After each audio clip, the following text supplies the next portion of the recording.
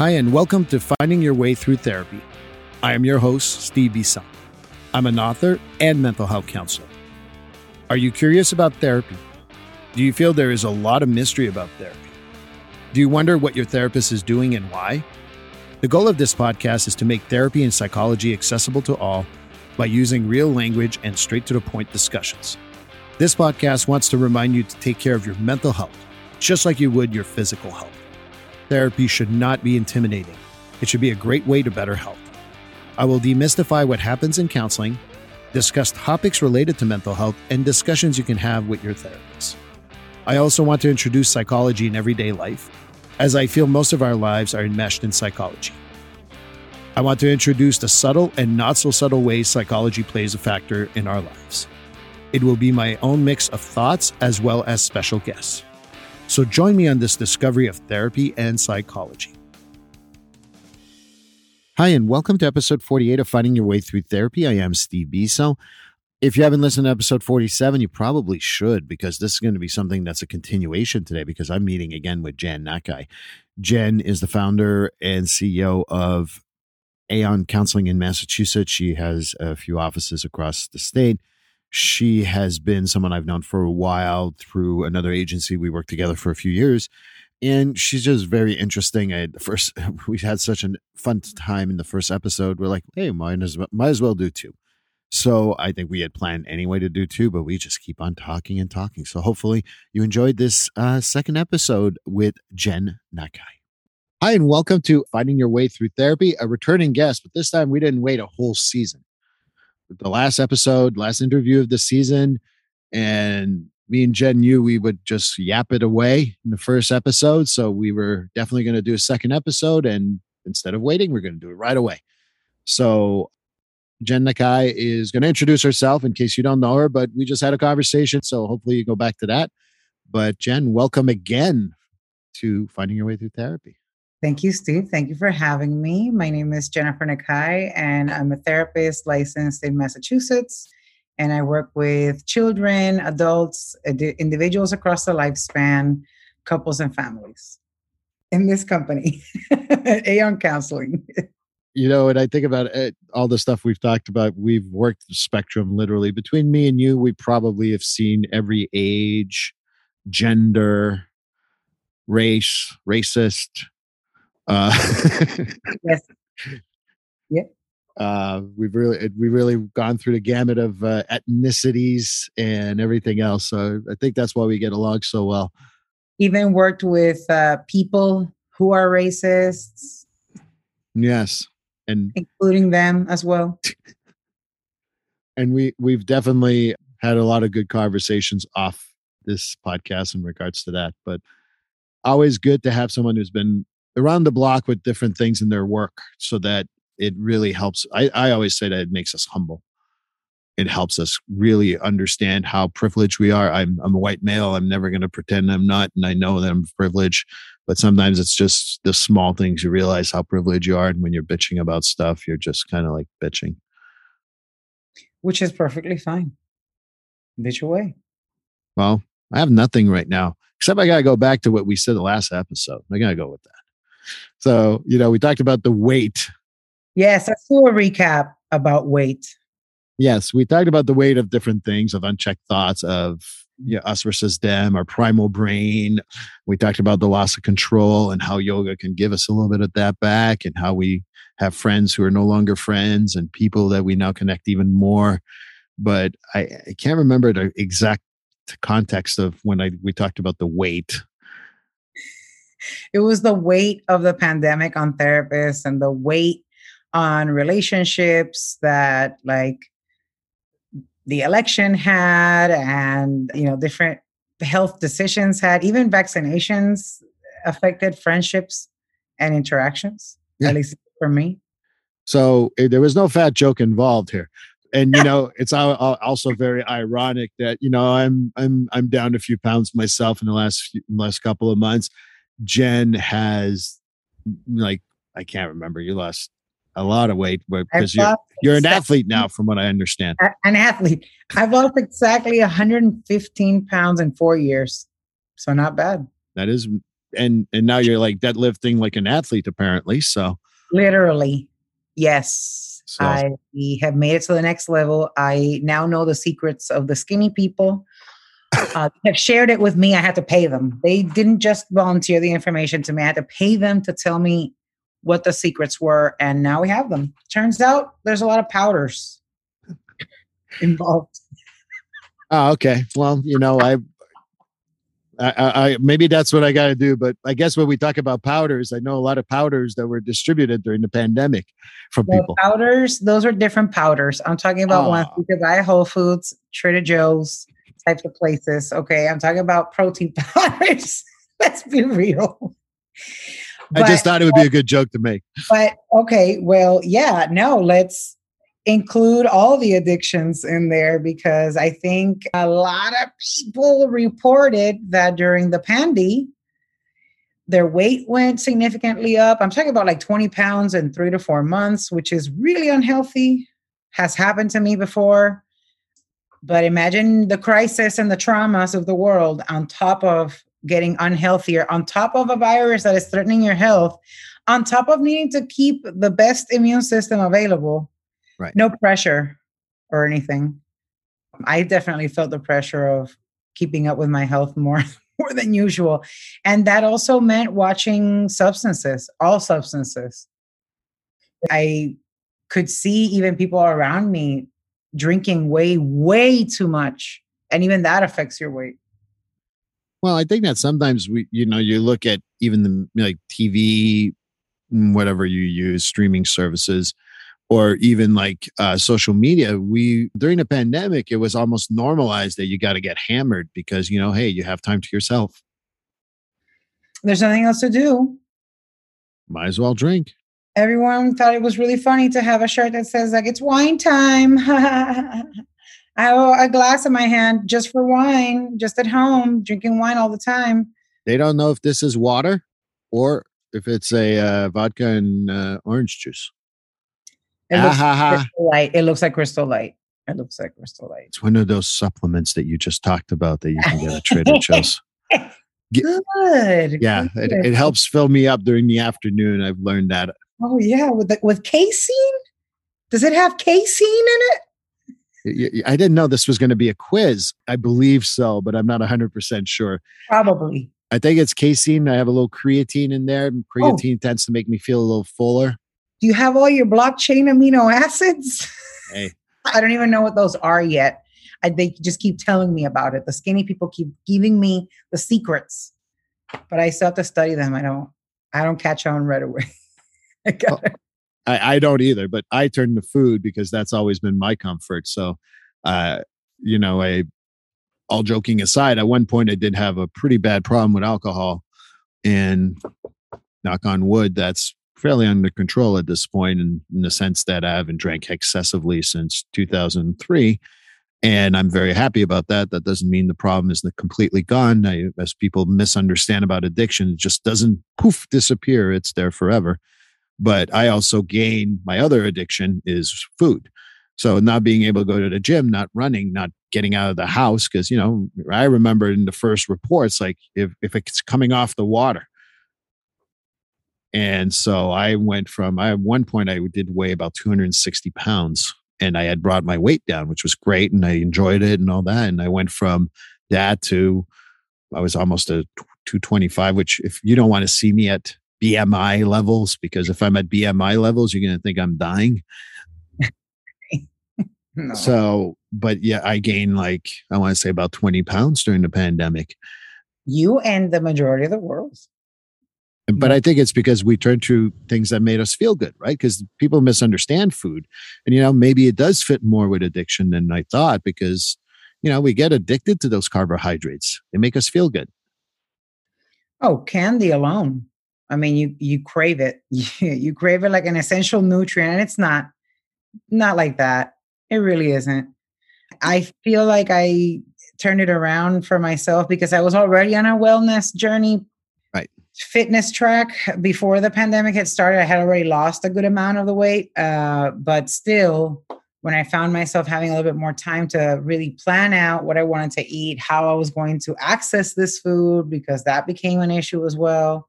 Right. I had to really examine my relationship with food during the pandemic, and having the privilege of having it delivered versus having to go to a grocery store myself.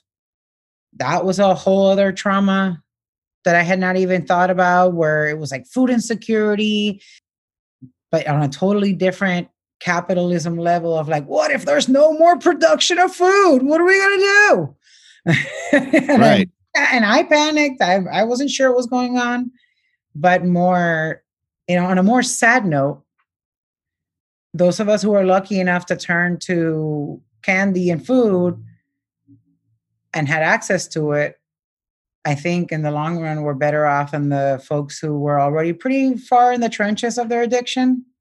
And by the time COVID really, really locked us down, they went into heavier substances and heavier and more of it, to the point of like, I've lost a number of friends to COVID and to the COVID symptoms related to, secondary to the comorbid COVID symptoms of the folks who maybe were feeling really stressed out with work and tried out some cocaine, and that was laced. Right. So from accidental, like people who rarely use, to the folks who are using all the time, to going too far, to good friends who I knew were self-medicating, and then it just got to the point where their body gave up. Right. And I think that we turn to any type of addiction to make ourselves feel better. And if we're dealing with stress, substances are a great idea for so many people. And, the hardest part of the pandemic is that I heard this from a lot of people, including first responders and medical staff, like, oh, we have a lot less overdoses. I'm like, no, we don't. We have more bodies because people are using alone. People are isolated. People are using more than they should. And they don't have kind of like that guy next to them or that woman next to them going, hey, call 911. I think they're not responding. Yeah, we suddenly didn't have that expectation of being at the office by 9 a.m. Even just that is enough for certain people to be like, all right, I got to sober up to go in. Right. But you don't have that. So I feel like people were just using 24 hours a day, from affecting their regular emotions, their underlying baseline anger and fear and happiness, but also their sadness and their anxiety. And there was a lot of that. Everything from edibles to really heavy stuff to alcohol being the most praised, I feel like, on social media. Everyone was just like, it's wine time. And I was like, all right, well, let's make a big joke out of it. Sure. Right. And even I think about THC as being another one that was kind of like normalized. Today, as we celebrated for the high holiday 420, we're recording on 420. We're recording on 420, and it's not quite 420 yet, but let's light one up for everyone. No, I don't have anything. On the podcast by the therapists. Yes, and we're just saying that we're supporting it by doing so. But I think that when we normalize it, like people ask me all the time about, oh, they legalize pot. Are you okay with that? I'm like, I have no problem with legalizing pot, frankly.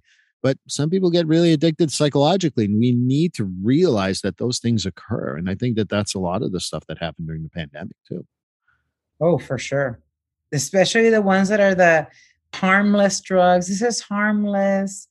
I use it for sleep. Well, that's Xanax is also used for sleep. It's like, a lot of heavy narcotics are also used in the exact same way, FYI. And we tend to rely on that a lot. And I can also see how a lot of people didn't lose their minds during the pandemic because of the edibles, thank goodness. So it's like, I'm glad that you were resting, that you got some rest. So there's, that medicinal side was very interesting to see how that played out as an essential item. Did you know it became an essential item? Oh, I did not know it was an essential item. In Massachusetts, oh yeah, dispensaries did not close. Only the recreational side closed, and then the medical side became an essential business. Wow, I did not know that. But I think that that's what I kind of get to also is like I heard many stories of people really losing it because they didn't have access to their edibles and or their pot. So whether you believe it's physical, and I'm not here to we're not here to kind of argue that unless you want to. I don't want to argue it. But psychologically, you become extremely dependent on your THC, whether you're using indica or what's the other one? Sativa. Thank you very much. The expert here. I was going to say you're an expert of some sort, right? Busted. Yes. But I think that I've seen many people tell me they got really, really angry when they didn't have access to it. So when people tell me it's not addictive, I'm like, what, really? Isn't it a little bit at least? Yeah. Oh, totally. Especially for sleep. I've seen clients struggle with being able to just fall asleep regularly again 6 months after weaning themselves off of any THC whatsoever. And it's intense because all the emotions show up at night, right before bed. Yes. Remember that mistake you made when you were 7 years old? Think about it now and try to sleep. Thank you. What did I not say to that person that I could have totally got them with? And then I didn't say it by mistake. I didn't say it. Right. Or, I've got a great comeback to that. Do I have their phone number? Should I tell them that? Should I send it? Should I post it now? No. Yeah, exactly. Oh, I had a perfect comeback. So that's all we think about. But in all seriousness, I do feel like I lost people to straight up COVID pneumonia in an isolation. And then we also lost people to straight up overdoses. And that's the part that got me. And even though I was totally ready and I did podcasts on let's be ready for the second pandemic and what that looks like. And that's going to be a mental health crisis. It still shocked me. Right. I mean, we've talked about a particular person in the past, and I know that you put it on your social media, and that was a heavy loss for you. Yeah. I mean, this was one of the mental health champions that I've always loved and respected in our industry. Taught me the most about bedside manner, taught me the most about just how to talk to people and comfort them. And he was such a good person working in a hospital, such a good person to have in an emergency. Right. That I feel almost guilty that nobody knew what he was going through to the point where we couldn't comfort him. Because there was no comforting, because at that point it was just other substances and substances for the morning versus substances for at night. Right. But then you just worked a 16-hour shift. Right. And you have to be back at work in 8 hours, but that doesn't count the hour it takes you to get to work. Well, I think that when you go home and you got to come off a 16-hour shift. I mean, I've worked in ERs, you have too. There's something about it that kind of is people oh, you just get home and go to sleep. Oh yeah, it's that easy. It's not. It's definitely not, especially not after you're dealing with trauma after trauma after trauma after trauma. And then let's add a pandemic over the top and everything that goes with that too for that poor individual. And it's just too hard sometimes. Yeah. In my friend's case, I know I checked in with him a couple of times when I was going through my own inventory of here's the people that I want to take care of and I want to make sure are okay because I want to see you survive and I would be scared without you in the world. Right. And I just remember him reporting back being yep, in the emergency room every day, not changing anything about the rhythm. And I know the rhythm of my life, as I had mentioned in the last podcast, changed significantly to the point where almost the same rhythm would not be tolerable for me anymore. I feel like we were doing way too much before, and I actually appreciate this rhythm more, but he never changed that rhythm. And I think that quite literally killed him. It's not sustainable. One of the hardest things, and I do have friends who are in recovery or have worked on the recovery or what have you. I think shame is so difficult for any type of addiction. Now you work in an ER and you do that work. I think that and I'm not saying that shame is not very heavy everywhere else, but I think in our field, it's even heavier, if that makes any sense sometimes. I mean, look at what happened in the last podcast. Things got really heavy really quickly, and it was almost shameful to talk about my emotions, but at the same time, it's wait a second. This is a universal experience. We're all going through something different, worse, better, whatever. But amongst practitioners, it's like, do you have your therapist? Do you have your support team? Who's there with you? Do you live by yourself? We all need somebody at some point. Right. But I think that you also touched about it last podcast last week. And to me, it's a little bit of what the shame is too. Well, you know, it's sometimes self-imposed and sometimes it's also come from other people. It comes from other people. And again, I'm not having this issue right away. I'm going to knock on wood. But let's say I do fall into something to help me sleep. Let's say I go to, heavy duty use of Ambien. How do I bring it up to Jen? I mean, she's a practitioner. How she's going to perceive me? She's going to see me once a week. I think that shame is extremely heavy in our field, in my opinion. Oh, yeah. People will see you as med seeking right away if you mention any sort of history with substances. Right. And I mean, I see it all the time, even the way people have to go about obtaining their medications to maintain their sobriety. It's like even CVS is a big culprit of all of that. In just the way that they treat you as they see which medication you're picking up, it's immediately judgment, nothing but judgment right away. And it's like, really? Because this person is actually doing everything they need to do to make their mental health, essentially. And I think that's what the stuff has happened also through the pandemic. Not only were we isolated, I think it was even more shameful to start talking about that. Yeah.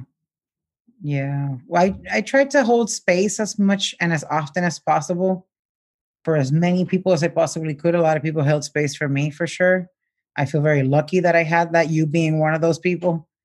But I think the patriarchy plays into it. A lot of the times, this idea that we are weaker because we have emotions and reactions is wrong. And it only hurts the people who want to appear to be stronger, because of course you're going to have feelings.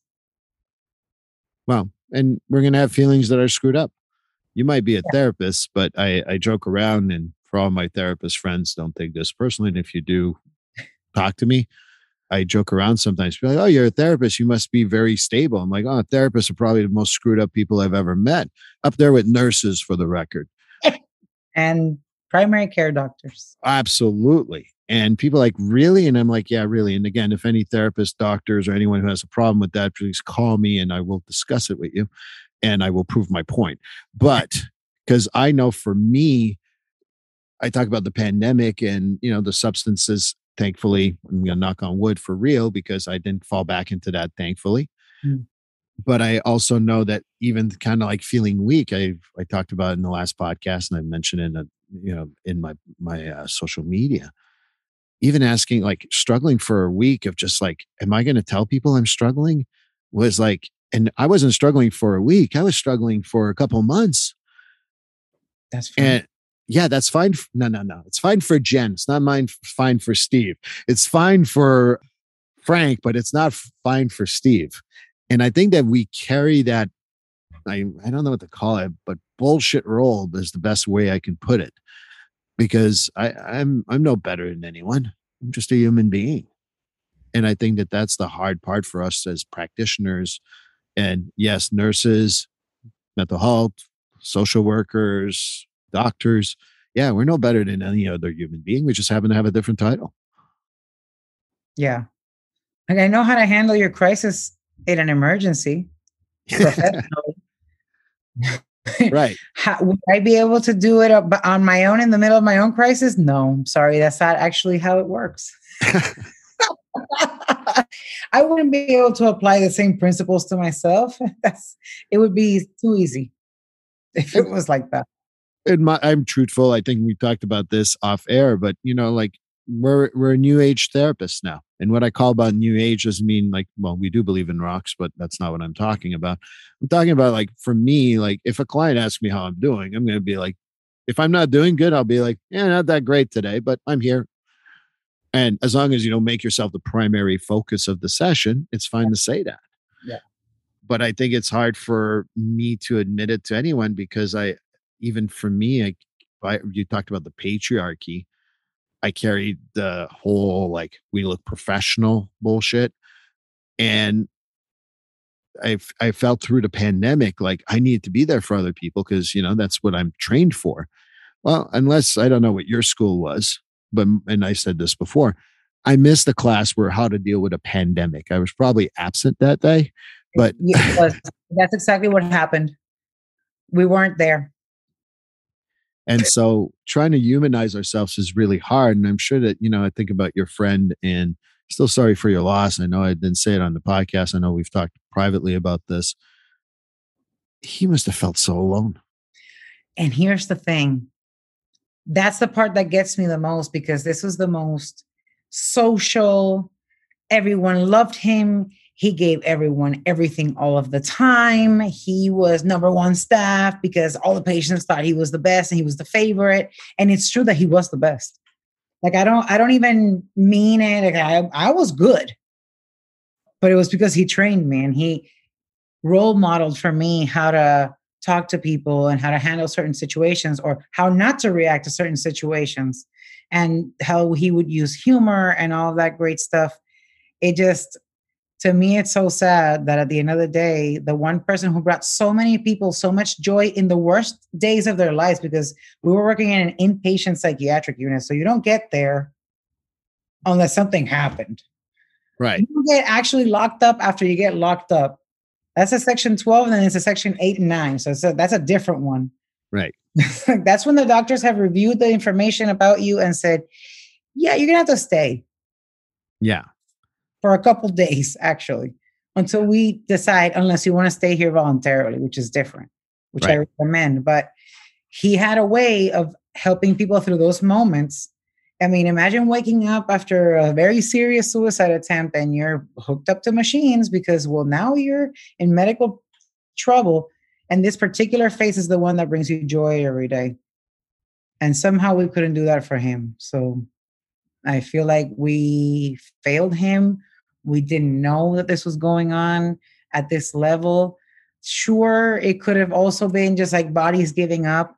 But I know that my friend was struggling because he had been struggling just like the rest of us from the very beginning. I just think that nobody was able to be there for him in the same way.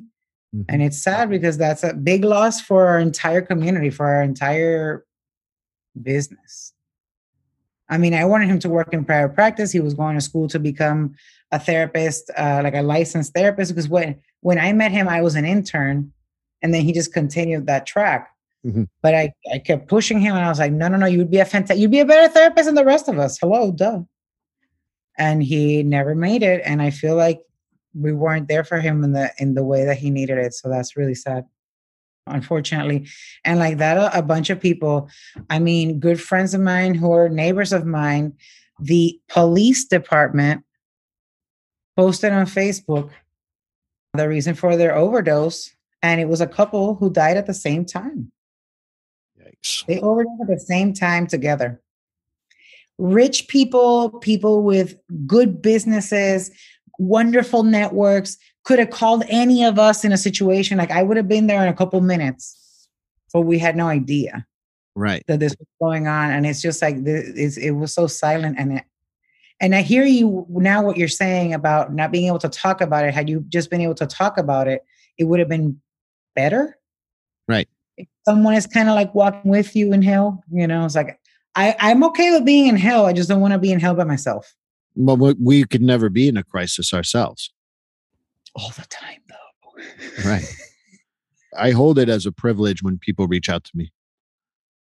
And I think that sometimes when people get a negative reaction to reaching out for help, then it kind of like deters them from that.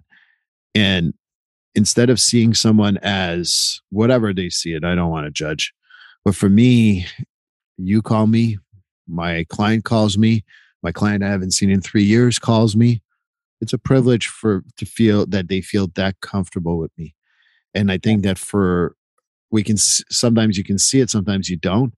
But for me, I think it's hard to kind of like, all right, I'm having a hard time with XYZ. It doesn't matter what it is. Well, in a pandemic, Jen's also going through a pandemic. She probably doesn't have time. You know what? Forget it. I'm just going to do it on my own. And I think that that's I'm just sharing my thought process. I don't have any particular problem right now, but that's kind of sometimes what happens is that shame kicks in because we talk ourselves out of reaching out for help too.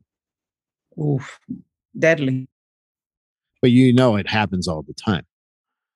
The substance stuff, and particularly in the pandemic, I've had a few people reach out to me because of that stuff. And they call me up and I'm like, and I'm going to say a general story. There's no one's story here. Oh, I just relapsed. I'm always the weirdo that goes, all right. They're like, what do you mean, all right? Well, you called me and you trusted me with your information. That's amazing. Let's work together. Let's see what we can do. We'll figure it out. Yeah. And if you show the enthusiasm, sometimes it helps the individual not feel so shamed. And the hard part during a pandemic is that we can always defer to, well, they're going through a pandemic and they had their own issues. They've struggled with this. And I think that plays a factor tremendously when you think about the higher rates right now of alcoholism, of cocaine use, of THC use. And I don't think fentanyl is per se higher, but it's just more pure and more obtainable. And it's being laced in other drugs that's causing a lot of the overdoses. Again, I'm not a statistician, but it's just my observation from afar. So I think that our job, and maybe you can tell me more what you think, but our job is to kind of like work on killing the shame before it occurs. Oh, yeah. To establish the rapport so that way you can call me with any question. I mean, I try to make it such a comfortable environment, particularly for young women, to talk about like female health things. Ask me questions, because when I was younger and I was scared and I didn't know what anything meant, I need to hear your questions so that way we can, I'll answer it like real quick, like, oh, no, this is what's going on. It's simple. Here's what you do. But it's scary, especially during a pandemic when access to doctors actually declined as well. Because I know a lot of people reached out for help. And for the very first time ever in my company, we had a wait list.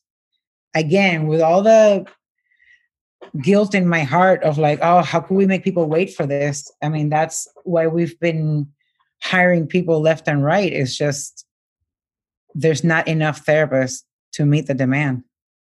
That's a whole other podcast, just in like the readiness and the access and how quickly we can get to everyone. It is overwhelming, actually, the amount of people looking for help right now, at the verge of like, I don't know if I can take it anymore. Well, I think it's a double-edged sword, right? I think that for me, and I'm going to speak for me, but I do know at least 10 to 12 other therapists. During the pandemic, I've received a lot of phone calls of, this is my first time reaching out. I just can't take it. I'm anxiety ridden. I'm depressed. I want to drink all the time, and I'm just throwing out ideas, but general calls, not all three, usually one or two of those.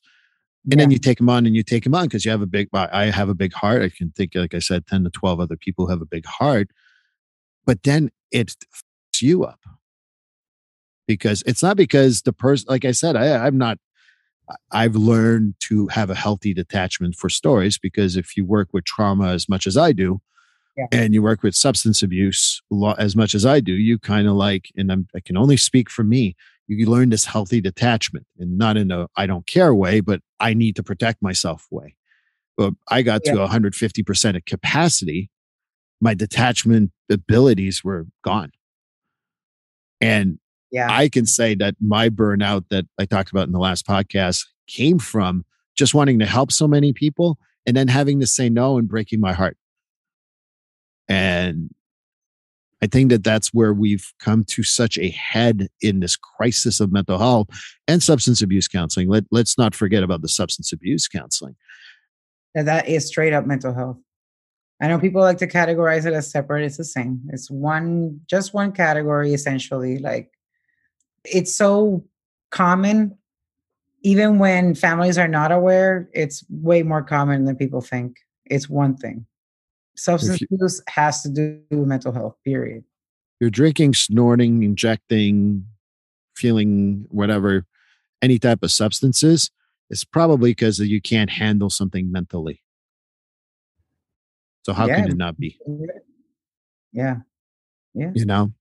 So I think that for me, the crisis that we're going to have, and I think we can have a whole podcast on that, and you obviously know you're re-invited if I have to say it out loud. But I think that the other crisis is that not only do we lost a lot of therapists to the pandemic. I know therapists who have overdosed. I've known therapists who have no longer in this field because they've just couldn't take it. And I know other therapists that went. And to be perfectly honest, I'm part of that group too. Coaching's a lot easier. Coaching's a lot more manageable. I don't need to deal with the insurance. It's not listening to traumatic histories or substances. It's helping them people in the here and now and moving them forward. And do you think that that's what part of the issues with substances and in pandemic has caused in this country? Because before the pandemic, we were about 12,000 therapists short in this country. That's it. Well, that was the number the APA stood for. So my guess is psychologists, but I'm not going to judge the study. I'm just saying that that's what it was said. I don't know how many we're short of, but we're not only losing people to loss, period, dying, people keep quitting, people feeling overwhelmed. And now we're having more and more people needing more and more support, which is to me the greatest thing in the world. Yet at the same time, also burning out therapists. And we're creating such a crisis right now that is very, very scary to me of what this is going to look like in 5 years for the mental health, counseling, therapy community. Yeah. It's funny you say that because last year at the tail end of the election, a couple therapists called me and basically said, listen, I can't talk to people about this anymore. Like I am at a point of not just regular burnout, but I cannot keep talking about the same atrocities over and over again. I'll give you an example. When the Black Lives Matter protests happened and we were watching video after video of Black men being shot and killed in different parts of the country, it almost seemed like we were averaging 2 or 3 a week. Mm-hmm. That deeply affected me. That deeply affected so many people, in fact, who came to therapy, who were already engaged. Right. That then the supervision with the therapist became, all right, so you've been repeating yourself around this and everyone is bringing it to your attention. It feels like the world is ending.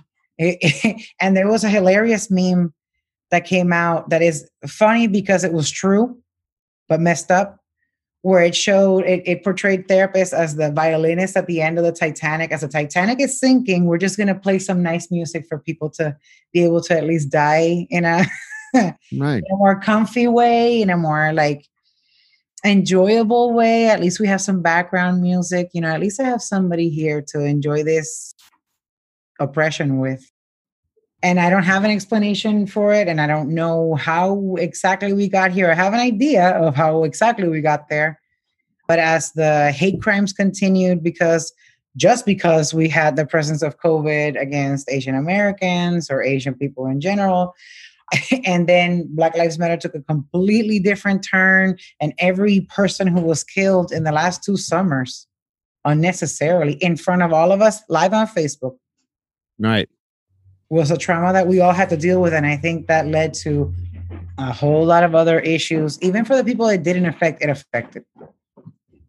Hopefully in a good way, in a way of like knowing that, hey, this is not sustainable either. Right? It's like, oh, do we think it's going to quietly go away? And also in standing with the people who were protesting, I feel like people needed to get that off their chest. That anger and that fear of being killed fueled actual fire.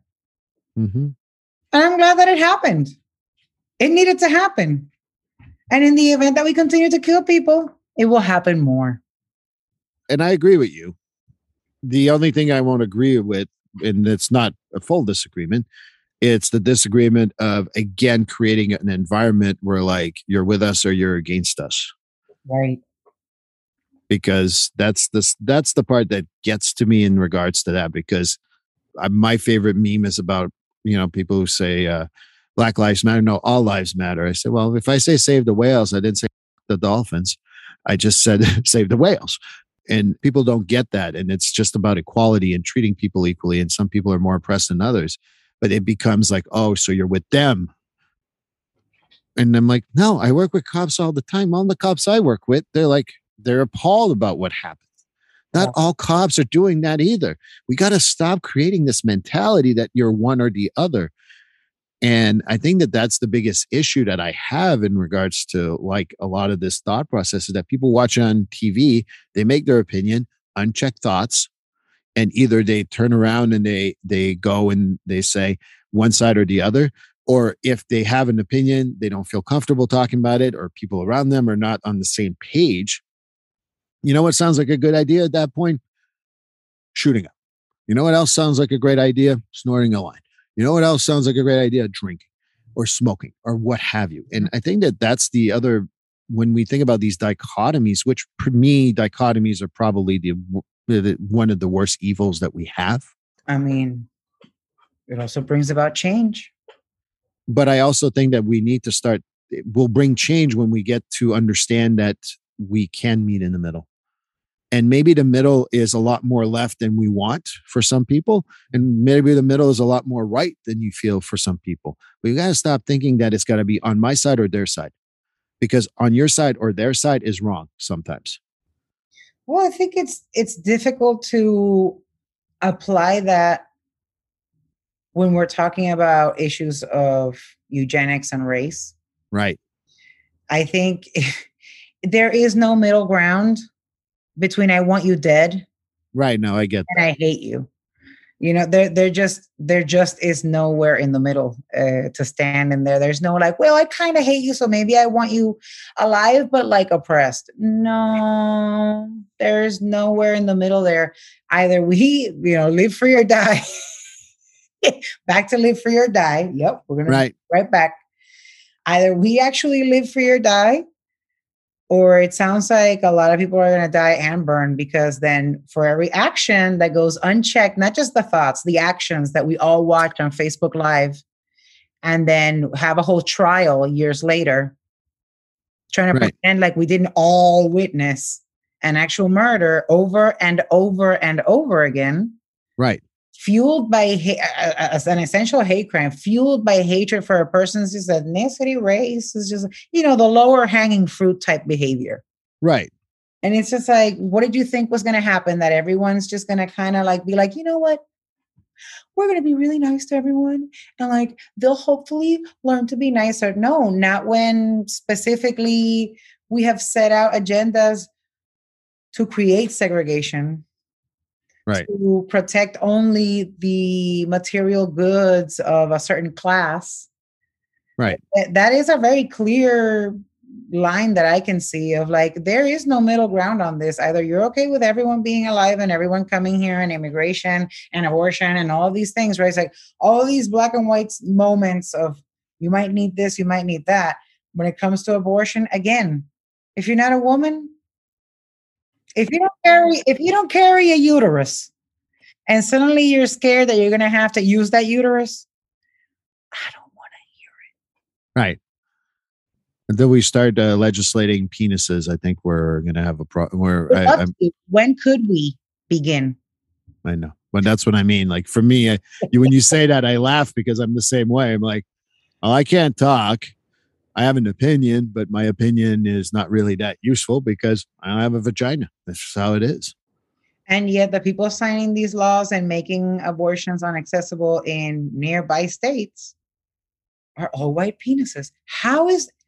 I love that we're on a podcast and we can say that word very easily because, if we were on TV, we'd be bleeped out. For penis? Yeah, you think so? Oh, I know. You can't say it anymore. People are too sensitive. That's the other part too, in my opinion. Like you brought up an excellent point. What? Yeah, I'm serious. I think that you brought up an excellent point though, because you're right. There's got to be some black and white in there, but this is where the logic that I come up with, and I agree with you on that too, is that if I don't have an openness mind to think differently, and you brought it up, no, I don't know you. No, Jen, this is my way. This is my podcast. This is how it's going to be. That's where the whole black and white thing that I meant, maybe perhaps I should have elaborated, but that's what I mean, that we can't have black or white thinking. You got to be able to listen to new information and go, you know what? Kind of screwed up on that one. Makes sense. I didn't know that. Thank you for sharing that with me because I did not know that. And I think that that's the stuff that I talk about when I say not going into black and white thought process. I don't know everything. What I know fits in a thimble, if that. And I'm okay with learning every single day. So if I'm wrong, hey, I was wrong and it's okay. So like, that's what I mean about with the gray area. Maybe perhaps I didn't think about it in a particular sense like you did. So the thing about it is that I love the paradigms coming together, the practices and all of that. And it's perfect. And I think these are moments and opportunities for us to bring about some real change. It's just that when it comes to diversity, equity, and inclusion, that particular argument comes up a little too often. A little too often. When it comes to like, well, we have to meet somewhere in the middle. There is no middle ground between you wanting me dead and me remaining alive. There is no middle ground. So what, you want me sick? Right. Right? You want me what? You want me poor? You want me where? Living where? No. So isn't that already happening though? But I digress. Huh? I said, aren't people doing that already? But I digress. That's what I'm saying. It's just like I've had to put an end to the whole like, let's kumbaya together and come together to find a solution. Because at this point, no, I just want to hear what people of color have to say about how they would like to be treated, actually. And I'm pretty sure it's going to be somewhere around the lines of like, allow me to live. Right. The basics. Allow me to express myself when I have a problem. Listen to me when I tell you I'm having a problem. And then we'll all be, happily ever after or whatever. But as long as white supremacy continues to test my patience. Right. I get it. It's a totally different, I mean, the fact that you've worked with police doesn't necessarily put you in a particular position. A cop that is even likely to come to therapy would probably not even be someone who thinks that way. You see what I'm saying? It's a totally different human, but I've certainly worked in correctional situations where white supremacy is being dosed out in a healthy way every single day, and everyone's supposed to comply. And even when you complain to HR, it's a problem. Right. And then guess what? It'll be a predominantly white prison for sex offenders, because that's a predominantly white crime. And it's just like interesting that in this particular prison, the demographics are opposite. And then we have to exalt it in some type of way. And even in the way that they structure their staff, everything is very different. So I don't see it as one of those moments where we can come to the middle and no.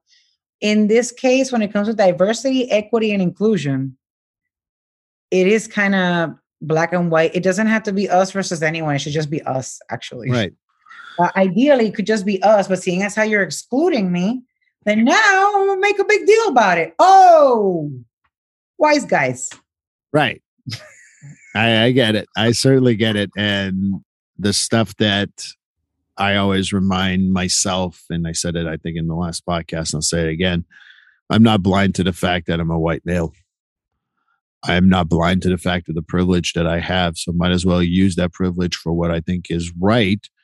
And if I'm exposed to something I may be doing or people are doing that I did not see because I don't have that experience, I just don't. And it's not because I don't want to have that experience or because I'm a jerk. It's because I don't have it. Then I got to be open to that communication and that feedback and that stuff. And that's okay. And there's nothing wrong with that. But I think that a lot of people are like, well, no. You have to open your mind up. I mean, it comes up even in medical communities. This is not just a correctional issue. This is not just a legal issue. It becomes a medical issue from doctors perceiving Black people as having higher pain tolerance, so therefore not giving them medication. It's abusive, it's sadistic, it's oppressive at a minimum. I mean, Black moms are dying more during labor than anybody else. Why? Why does America rank in the middle of the pack for death at birth? Best doctors in the world. What's going on? Why is it a particular patient group being affected only? That's interesting. Right. I can't remember what show it was on, but there's always a clip that I liked about how people say America is the best country in the world. And he goes, America is not the best country in the world. And he talks about all these facts and everybody's jaws drop. And I'm sitting there going, why is your jaw dropping? I love my country. I love my countries. Right. I don't think it's the best at everything. I just love my countries. And it's okay if they're not the best. Either I'm part of the problem or part of the solution, but I can't just sit there and go, well, that's just how it is. And kind of like that stuff is the reason why I will go in the trenches if I have to for any type of situation. And if I don't understand the trench, I might say, look, I'm scared. I'm afraid. I don't understand this trench. Can you help me? And that doesn't mean I'm going to necessarily jump in, but please help me. And I think that's hard. Component of like research that people can also do if they're scared and confused. You can research about a culture. You can research, you can Google it in the same exact way that I'm expected to Google and understand context in a language that is not my first language. Right. I think that we cannot put the burden of solving racism on people of the different color instead instead of just saying, hey, you know what? We should really educate ourselves as much as possible. Travel as often as you possibly can. Go to different countries. See what it's like. Because what I'm finding is that a lot of the folks who have these hateful ideas and hateful thoughts have never been outside of this country. So of course you would think it's the very best. You've never been outside of here. But for example, I don't see you as a person who struggles with something like that because you've lived in a different country. So you see the differences. Like there are areas that are better in Canada than here. I hear the healthcare system is wonderful there in a different way than here. And yet it has its flaws. And yet there's things that we could definitely, fix from here and take from there and vice versa. But unless we're traveling and seeing it and enjoying it and appreciating other people's cultures, foods, traditions, rituals, how are we going to learn? I was talking to a friend of mine this weekend about just that. Because we're talking about how if your view of Mexico is Puerto Playa or whatever, where the resort is, or that you go to Jamaica and you think that, where the resort you're in Jamaica is what Jamaican culture is, you have no clue what the culture is. You're just going to another country to I was going to say Americanized, frankly, white Western hemisphere, your situation. Go to Jamaica and go to a village and go to a wedding. Now we'll talk. That's going to be a little more authentic. You can go to Montreal and go to all the nice little, touristy type of traps, as I call them, or I can show you real Montreal and real life around there. I think that that's the other part is that, not every family is like the Brady Bunch. Not every family is like the Cosby family. Not every family is anything you see on TV. Real life happens somewhere else. And we need to realize that our experience with culture, going to Amsterdam and going to the red light district is not a Dutch culture. Right. No, that's the red light district in Amsterdam, and you're the right person there because that's the tourist trap in the area. And that's what attracted you to it. It's just like, ugh. I wish people could travel more often. And I think something interesting actually around this happened in Puerto Rico at the beginning of the pandemic. Suddenly, when flights became $39.99 and flying and traveling became accessible to everyone, suddenly a lot of the people who invested in buying those cheaper tickets were able to fly a little bit more. And then in the countries that they went to, either acted completely inappropriately because they'd never been before, or were faced with even more oppression from those countries because they were like, well, these are not the American tourists that we're used to. This happened in Puerto Rico. Right. They kept calling like, oh, the people from Miami are here. Oh. And it was like, just because it's a person that is even darker, it's like, that's not a reason to hate them for being here. They're so open to the culture, still wanting to come here. Are people going to act ridiculous everywhere they go? Yeah, probably. Are Americans more likely to do that? Unfortunately so. I don't know why. But it was interesting because in Puerto Rico, a little bit of a kind of like, it's not reverse racism because that doesn't exist in that way. It was just more of like the reason why people didn't like the certain type of tourists that were pulling through is because it wasn't people with a whole lot of money to spend. And it's just like, well, is it because they're Black? Or what do you mean? Because we're Black here too. I don't see how that even computes, but it's a class struggle. It's a class bias. It's a class hatred. Bias. Well, we all have biases. I mean, when I talk about, we went from talking about substance abuse in the pandemic to a lot of like a real, like what I consider like real life problems. When people ask me, are you a racist? Yeah, I am. And they're like, really? I'm like, yeah, because I don't know everything and I got to learn. So I have isms that I need to challenge. So I'm not purposely good. Normal and fine. People tell me all the time, it's like, well, you say racist shit all the time. I'm like, sure. And yet not really. And yet I'm constantly fighting against it. And please, when you identify something oppressive that I've said, let me know. Right. And I will immediately look into this.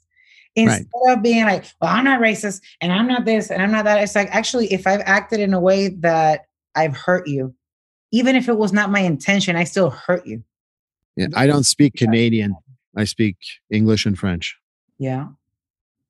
and I don't speak French Parisian either. I speak Quebecer. And that, like I tell people, like, again, you got to challenge constantly. And if you don't challenge yourself, you're going to get stuck in your ideas. And that's why, like, we all have boxes, and I'm always saying people, it's okay to have boxes as long as you're willing to open them and kind of challenge them. But if you have your box and anyone who doesn't fit in that box is kind of like wrong, then that's what's racism and isms come from, because we all can be challenged in our views of the world, and that's okay. I don't see a problem with that. So I think that, one day I got to go down to Puerto Rico, I'm sure, and learn a lot more than I know, because obviously I just know what I know, and probably 50% of it is wrong anyway. Well, all I know is that every single time, even I go to Puerto Rico, I fall in love with it all over again. The last time I went, I got to go to a cocoa farm. Never in my life had I seen cocoa that close up, or, where does chocolate come from? How do you make it? Right. But to have the actual fruit, it was just like, I'm falling back in love with my own country all over again. And it's not made by Nestle. All I know is a bee got me. Okay. I got stung. All right. I got stung, and they just removed the stinger weeks later. So it was intense. Okay. I sacrificed to get there. It was amazing, and it was healthy and beautiful. And it made me fall in love with a different side of my island that I don't usually go to. It was actually in a private reserve. I would have never had access to get to there. But every time I've been to Jamaica and every time I've been to these other islands, I try to stay as far away as possible from this tourist trap part, especially when I go to Hawaii, for example, part of the United States, but they have their own culture going on and their own levels of colonization going on for hundreds of years. And the history is fascinating, and their language is fascinating. The food is incredible. The geography is crazy. Everything about Hawaii is interesting. But I would have never known that it's very similar to Puerto Rico in the way it's being treated by the United States unless I had been there. Like I try to learn as much as possible. And I have to say that for me personally, the weight of the world's ignorance around diversity, equity, and inclusion does get me to those points of feeling like I can't do it anymore. I would like to use anything at this point. Get me whatever sugar is available, please. These are the top. I know that we didn't necessarily mean to talk about this, and we kind of got to here, but it is related, at least for me. I'm not a script. Yeah, no, it gets to unbearable levels for me all the time. And I think that this is a good conversation because it needs to be said in those ways. It needs to be discussed in that way. And that's why, like, for me, I don't follow a script. I did have, I have my sheet now that we have video. There's a sheet next to me that I don't think the camera catches, but I do have a sheet. Mm-hmm. We went off script. I don't care. That's kind of like all my interviews are kind of like that. We end up talking about a lot more stuff than I scripted. And so, what that means, though, unfortunately, Jen, as we approach the end again, because I want to try to keep it to an hour, that means you're going to have to come back again. Set the date and time. I will. I promise that the 2 episodes, the time I glanced to the time, I went, holy crap, went fast. Number 1. Number 2, you're so personable. You're so nice. I love our conversations. And a lot of stuff that I probably will say off air, but I'll just say thank you. And that you can always count on me. I know I can count on you. So thank you for that. And looking forward to our next episode. Absolutely. Thank you so much for having me. And if anyone needs to contact me or has any questions, you can always reach me at getaonhelp@gmail.com. That's getaeonhelp@gmail.com. Thank you, Steve, for having me always and letting me talk about it. Well, there was a different type of intense on this one from the last episode, and the intensity was right there again. And thank you so much, and see you soon. Okay. Well, this concludes episode 48 of Finding Your Way Through Therapy. Jenn, Nakhai, just a conversation I needed for so many reasons, just because we haven't talked, I think it's only a few weeks, but it felt like a while. We had to catch up, and I really enjoyed how it really turned into all or nothing thought processes, how it's affecting people. We talked about race differences and everything else that goes with that. So I hope you enjoyed this episode as much as I did, and please let me know in the comments section. Episode 49 will be about dark humor. I wanted to talk about that for a long time, and it just keep pushed back because of so many interviews. But I want to talk about dark humor, so I hope you come back to join us for that episode. Please like, subscribe, or follow this podcast on your favorite platform. A glowing review is always helpful. And as a reminder, this podcast is for information, educational, and entertainment purposes. If you are struggling with a mental health or substance abuse issue, please reach out to a professional counselor or therapist for consultation.